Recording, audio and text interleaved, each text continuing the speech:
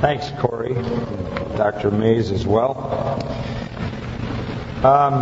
Any of you see our girls' volleyball teams play this last week? I mean, Michelle Carter with 2 spikes from the back row.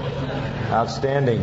And we beat Azusa Pacific, and we just literally numbed Christ College into submission. I think the last game was 15-2. Is that right? That was great. We ought to congratulate them with a good, hearty round of applause.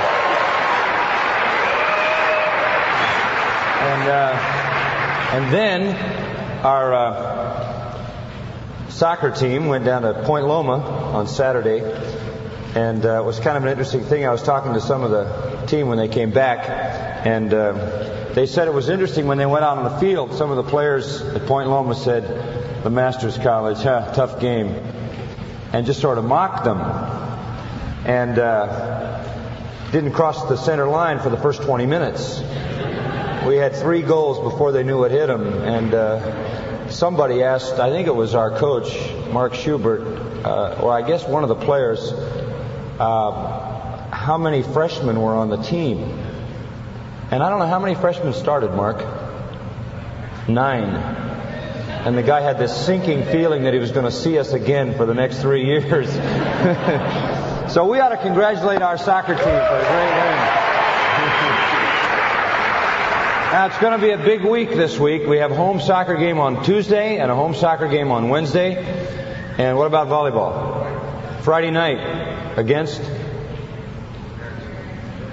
St. Mary's. Folks, this is the Reformation. We got to be there. A lot is at stake. All right, that's marvelous. As you can see behind me, we have put up the purpose statement of the Masters College, which I sort of briefly introduced to you in a chapel last week. And we want to work our way through that statement. It's a very important statement. We want to keep our focus and just kind of lay down the things that we really have in mind. We went over it in general, but we're going to look at it in specific in the next series of chapel messages. Notice it says the Masters College exists to advance the kingdom of the Lord Jesus Christ by equipping men and women. And I want to talk to you today about this matter of equipping. Basically, I want us to look together at one text of Scripture, Ephesians chapter 4. So get your Bible there and turn with me to the 4th chapter of Ephesians. There is here a very, very basic text of Scripture dealing with the matter of equipping. In Ephesians 4:11, the Apostle Paul writes, "And he gave," that is, Christ gave, and I believe he gave them to his church, "some apostles, some prophets."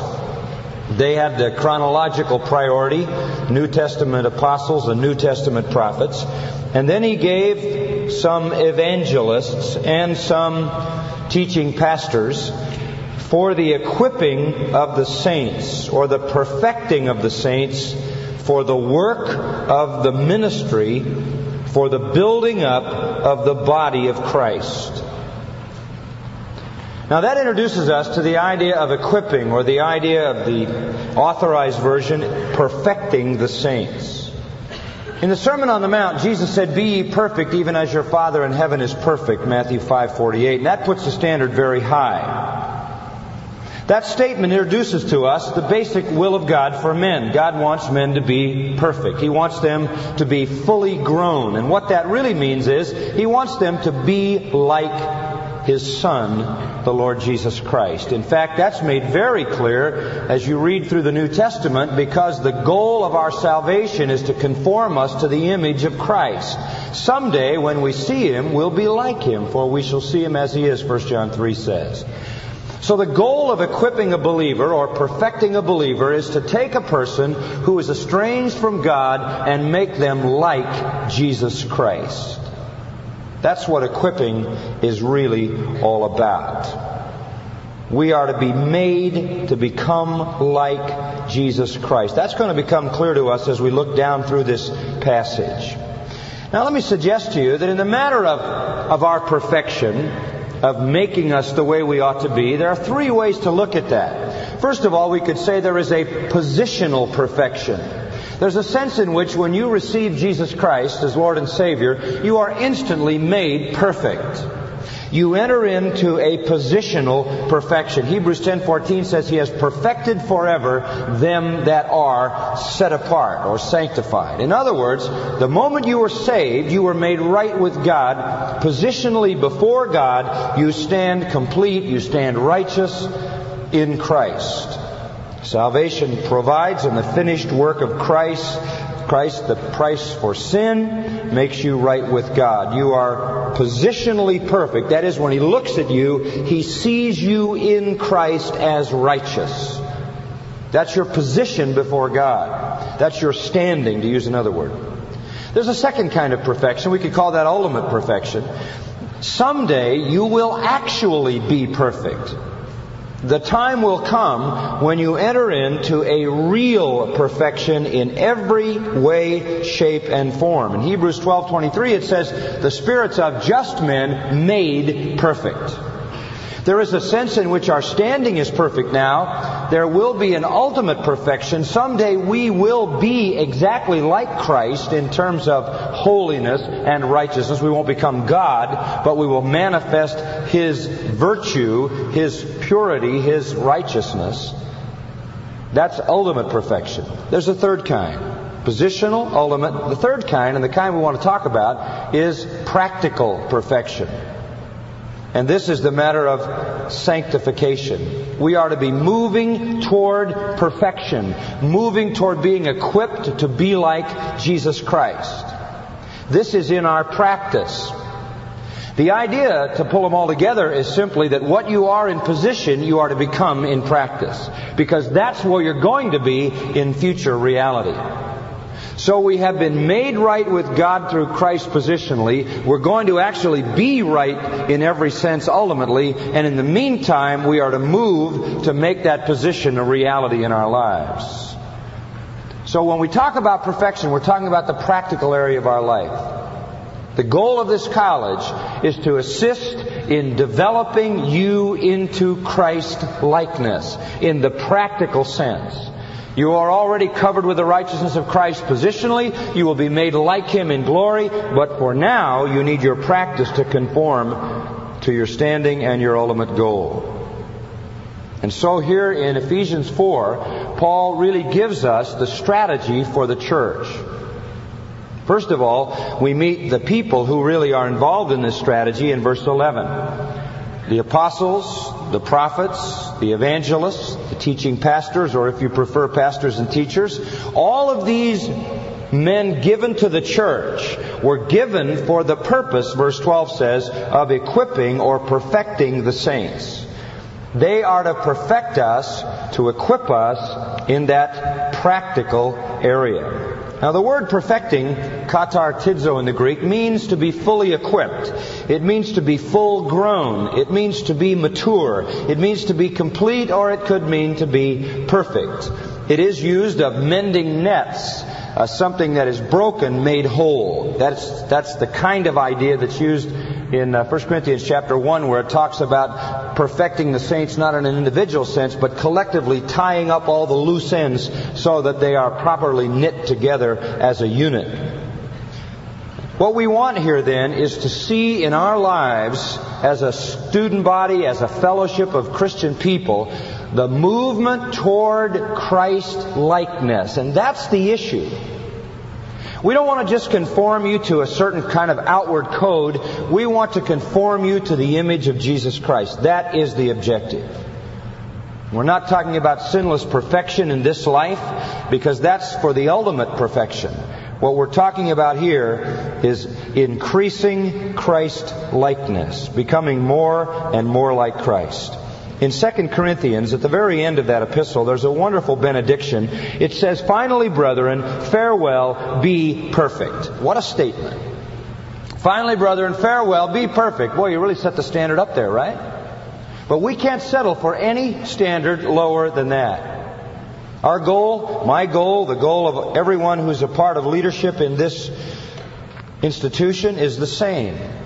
The objective is to conform you to Jesus Christ. Nothing less can satisfy the God-ordained calling of those in spiritual leadership. In Hebrews chapter 13, you have another benediction, and this sort of sums up the objective here as well. Now the God of peace that brought again from the dead our Lord Jesus, that great shepherd of the sheep, through the blood of the everlasting covenant, make you perfect in every good work to do His will, working in you that which is well-pleasing in His sight through Jesus Christ, to whom be glory forever and ever. Amen. The goal then is to make you perfect in doing His will in every good work, making you like Christ, living out, manifesting the will of Christ. Now, that's the goal. How does God do that? Well, several ways. Your perfection, or equipping you for service to Christ, involves many things. Let me show a few of them to you. Look at James chapter 1. And I want to just call your attention to a very basic matter. In the first part of James, he talks about the place of trials and the importance of trials and their purpose. But I want you to notice James 1, just the first little part from verses 2 to 4 of that section on trials. My brethren, count it all joy when you fall into many differing kinds of trials, knowing this, that the trial of your faith produces endurance. And let endurance have a perfect work, that you may be perfect and whole, lacking nothing. Now here's the first element in perfecting the saints or equipping the saints, and that is trials. Trials. The Spirit of God will bring into your life trials, difficulties, obstacles, to strengthen your spiritual muscles. Things that you want very badly, you'll not receive. Difficult situations will face you all your life long. And those are God-ordained opportunities for growth. In fact, a friend of mine used to call them GOOGs. God-ordained opportunities for growth. G-O-O-G. Everything that comes your way in life by means of difficulty demonstrates your strength and your weakness. You face a trial, and immediately you're going to know the character of your faith. If you get angry at God, if you get angry at everybody else, if you lose your cool, if you become irritable, you have demonstrated that there's a flaw in your faith, that you're not all you ought to be. And that's part of revealing that to you, that trial. Through that trial, you gain the strength to deal with that issue, and so it's a strengthening opportunity if you handle it right. If you don't handle it right, it becomes a temptation or a solicitation to evil and ends up in sin. Let me turn a little bit of a corner, but not much of one, and have you look at 1 Peter 5 for a moment. Not only are we going to have trials, difficulties in life, but we are also going to have things that really cause us to suffer. Not all difficulties cause us to suffer. Some do. But Peter sort of widens this idea in 1 Peter 5:10. The God of all grace, who has called us unto His eternal glory by Christ Jesus, after you have suffered a while, make you perfect. Establish, strengthen, settle you. Some of the trials you have are going to be trials that involve you in suffering. Deprivation, pain, anxiety, both emotional and physical. But that is the way God brings about your continued perfection. The goal of the Holy Spirit in your life is to perfect you. Having begun in the Spirit, if we can play off of Galatians 3, you will be made perfect in the Spirit, not in the flesh. The Spirit's work is not only to begin your life in Christ, but to bring it to perfection, to bring it to Christ-likeness. He will use trials, because that's how you strengthen spiritual muscle, that's how you grow. He will bring suffering. Frankly, folks, when you get into suffering, that's where you learn to depend on whom? On God. Suffering drives you into intimacy with God, and that's the context in which growth takes place, most dramatically.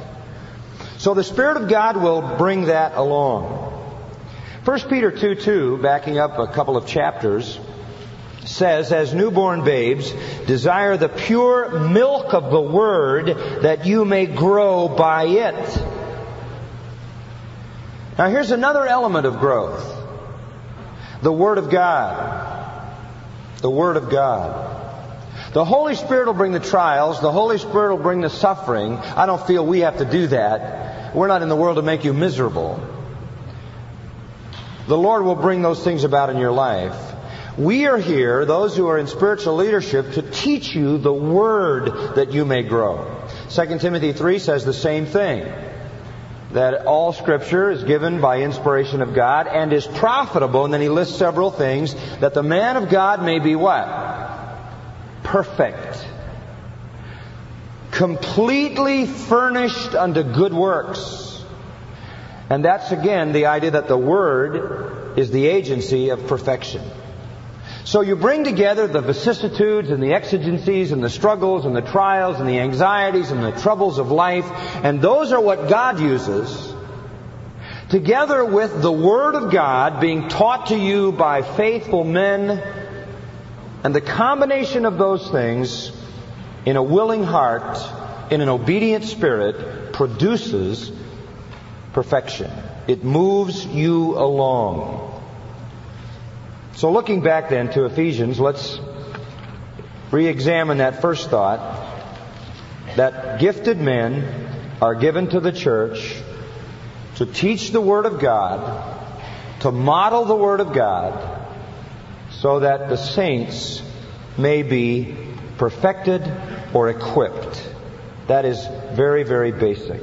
I don't want to spend too much time dealing with apostles and prophets and teaching pastors and evangelists. I think that it's sufficient to say for our time this morning that apostles, of course, were the ones called by the Lord Jesus Christ. They were the ones, for the most part, who were given the responsibility to articulate the Word of God, to write it down. They were the ones who laid down the foundation of Christian truth and doctrine. That's why in Acts chapter 2 it says the early church studied the apostles' doctrine. And they were followed up by prophets who reiterated that, sometimes spoke direct revelation from God. Not all their ministry was revelatory. Some of it was reiterative, repeating things that had already been revealed. But their goal, in my judgment, was to speak to the practical needs of the church. And every time you see a specific about a prophet in the New Testament, it seems that he is speaking to some practical matter in the life of the church when some specific message is given. And so you have the apostles who gave the theological and the doctrinal and the biblical data, and you have the prophets who spoke primarily to the issue of application in the church. Another way to look at it, the apostles were the ones sent out with the message. The prophets were the ones who, when a church was established, then became somewhat responsible for the ongoing of the teaching of the Word of God, such as we find in the case of 1 Corinthians, where the prophets are to be subject to one another when they speak to the church. And then they were followed chronologically by two other groups, evangelists and teaching pastors. So that the church today is really led by evangelists and teaching pastors. Teaching pastors being what we know familiarly as those who teach and preach the Word of God in the church. Evangelists being those who reach the lost. It's my own conviction that a church ought to be made up in its leadership of those two kinds of people. That it's much more important after establishing a teaching pastor to get an evangelist than it is to get a Christian education director. It's my conviction that what a church needs to be is a combination of people who are winning the lost and people who are building up the lost that are being won. And so training for evangelism is not teaching a guy how to preach 10 sermons and buy 10 suits and go on the road. Training for evangelism is teaching someone how to get involved in a community to reach the people where Christ is not named, who do not know Him, bringing them to Christ, teaching people how to witness and evangelize, and working alongside teaching pastors who will nurture and build up the people that this individual brings into the knowledge of the gospel. But whatever we say about those, it is obvious that encompassed in these leaders is the leadership of the church and the kingdom, and we believe the school is certainly a part of the kingdom and a part of the church, and the leadership here must be committed to this process of equipping the saints, of building up the saints so that they can do the work of the ministry. We are all committed to your spiritual perfection. Now I want to talk about the progress to that perfection particularly today, and just the little time we have left, about 15-20 minutes or so. The progress to perfection in verse 12. Follow this, will you? Step 1, the gifted men equip the saints. Step 2, the saints do the work of the service or the work of the ministry. 3, it results in the building up of the body of Christ. So our God-given task is very clear. I know exactly what God has called me to do, and that is to give my life to the process of equipping the saints, building up the saints. It's not a matter of how many people can we have, it's a matter of what kind of people do we have. And now you know, if you know anything about Grace Church, the Grace Church has grown over the last many years. In fact, some of you probably were a little bit set back the first time you attended Grace Church because it's large. I want you to understand that the measure of a church is not its size. Not its size. The measure of a church is its capability to produce Christ-likeness among its people. You understand that? That's the objective. The measure of a school is the same thing, because this is merely a reassembly of the church in another environment.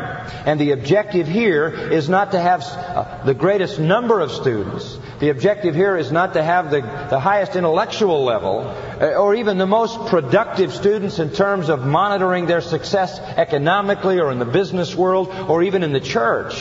The objective is to produce people who are Christ-like. David said, I will be satisfied when I awake in thy likeness. That's the only thing that satisfies. That is the only thing. I can be very honest with you. Preaching to a large congregation is a wonderful privilege. Having a radio program or a tape ministry or writing a book, those are wonderful privileges. But what I live with every day of my life is the fact that I am constantly falling short of Christ likeness, and no matter what amount of outward success I may have and what accolades may come from people, I know, and I know the Lord knows, that I'm not yet what I ought to be, and I have to live with that all the time. So the pursuit of my life is, I can't be satisfied with what's happening around me, or I have a very shallow commitment to true spirituality. I will be satisfied when I awake in the likeness of Christ.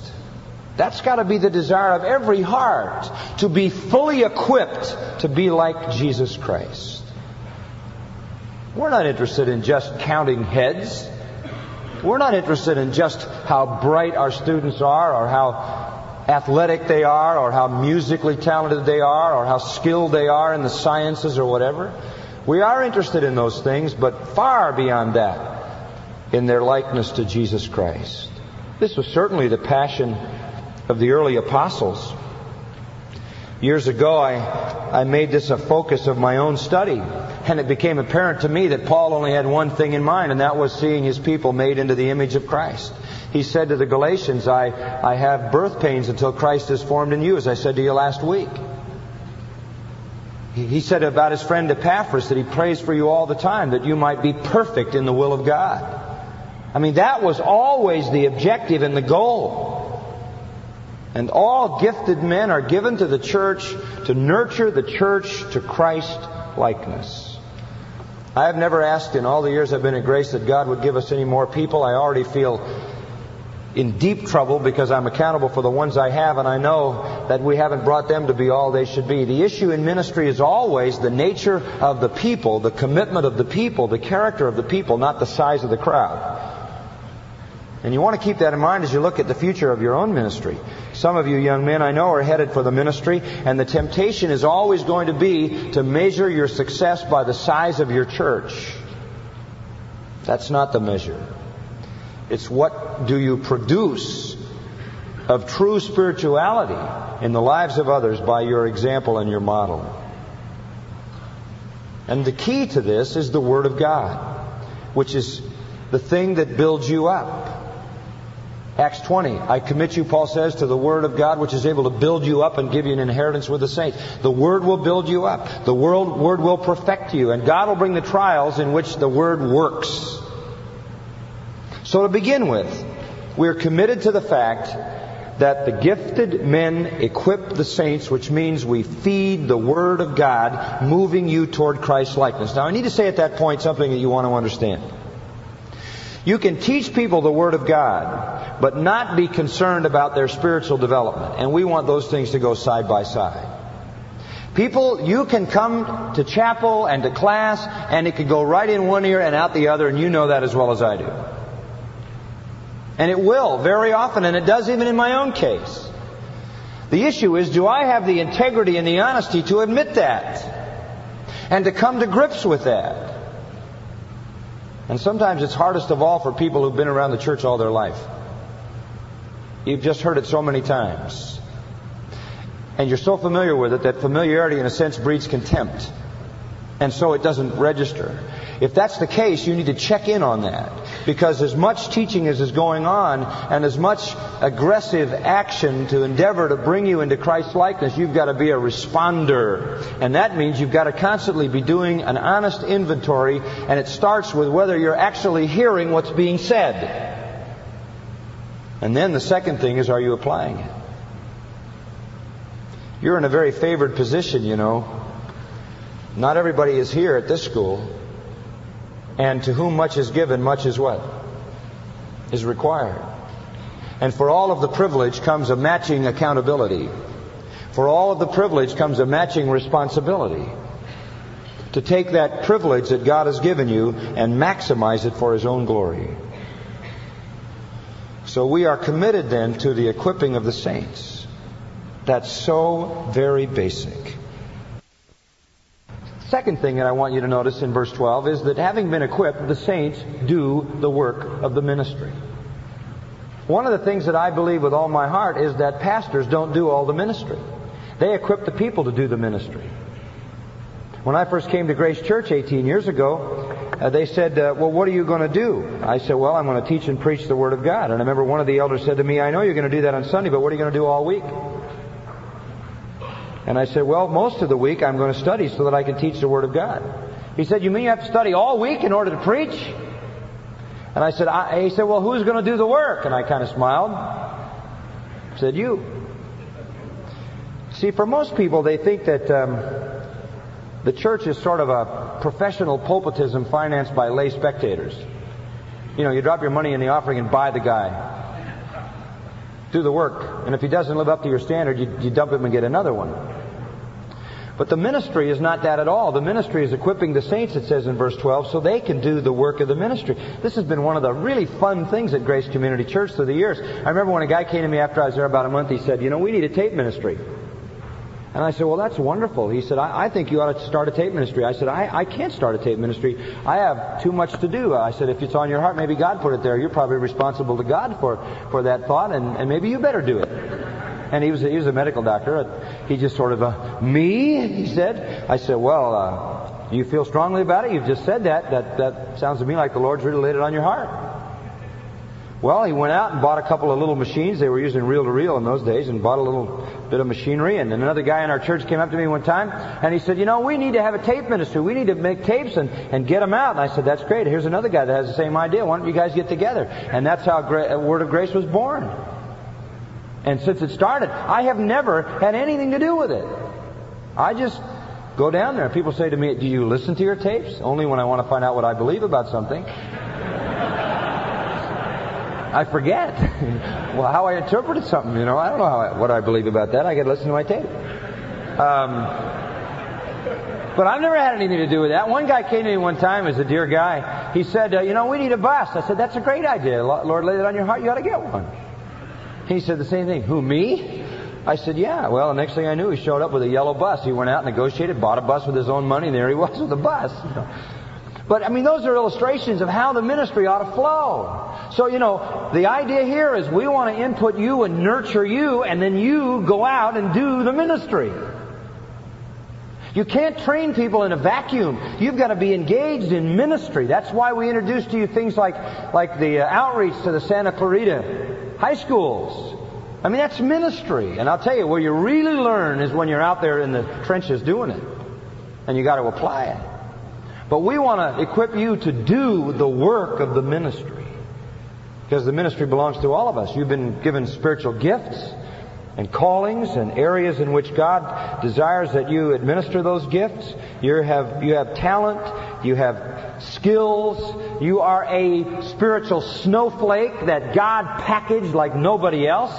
And ministry out there can only be done by you to its maximum. God wants you to be engaged in that. So we want you to have a vision to ministry. Now, ministry is simply committing my life to serving the Lord Jesus Christ in whatever way I can. It's not an issue of whether you're going to be a preacher or a plumber. Whatever you're going to be or anything in between, you need to see your life as a ministry, which means reaching out to the lost and reaching out to the saved in any and every way possible. The word ministry is diakonia. It's the word from which we get deacon. It means service. Any kind of service. It can be the use of your spiritual gift. It can be the exercise of fellowship. It could be the one another's of the New Testament. Sometime in your devotions, go through all the one another's in the New Testament. Find out what you're supposed to do. Love one another. Admonish one another. Exhort one another. Rebuke one another. Reprove one another. Pray for one another. Edify one another. It goes on and on and on and on. That is what fellowship is. We talk about fellowship. We say, oh, we had great fellowship. What do we mean by that? We ate pizza. That's not fellowship. That's pizza. It's okay. Eat it. It's fine. I like it too. But don't call it fellowship. Not biblical fellowship. I grew up in a church where they had a place called Fellowship Hall. You know what that was? You had Fellowship Hall in your church? Usually in the basement. Linoleum. Shuffleboard. Deal on there. Little old ladies with their hair in buns serve red punch and stale cookies. You know what fellowship is. Real biblical Baptist fellowship. You've all been there. That's not fellowship. That fellowship is koinonia. That's koinonas, means a partner. That's the exchange of life. That's the mutual one another's. That's how ministry takes place. I mean, you can walk around with very shallow relationships all your life, or you can get involved in ministry. We're equipping you for ministry. Tasks for all of us, defined by opportunity and by giftedness, are to be fulfilled. So the gifted men equip the saints. The saints do the work of the ministry. What's the result in verse 12? The body is what? It's built up. It's built up. Practical unity comes. Maturity comes. And it comes through the input, teaching, and the output, ministry. As a group of believing people like this come together and receive the input and mix the input with commitment, and it results in output, the combination of that is the body is built up. It is built up. It is strengthened. Internally and externally. Internally because we all become stronger. Externally because people on the outside come to faith in Jesus Christ. So we are committed to the perfecting of the saints, so the saints can do the work of the ministry, so the body can be built up. Now you may say, I'm just one person. Boy, but you're crucial to this issue. You are here in order to be equipped for the ministry. And you need to be on that input perspective, receiving with an open mind and an open heart. And on that output perspective, you're here to learn how to serve. And you need to cultivate that as well. My prayer for you is that you will be the best learners and the best servants in perfect combination.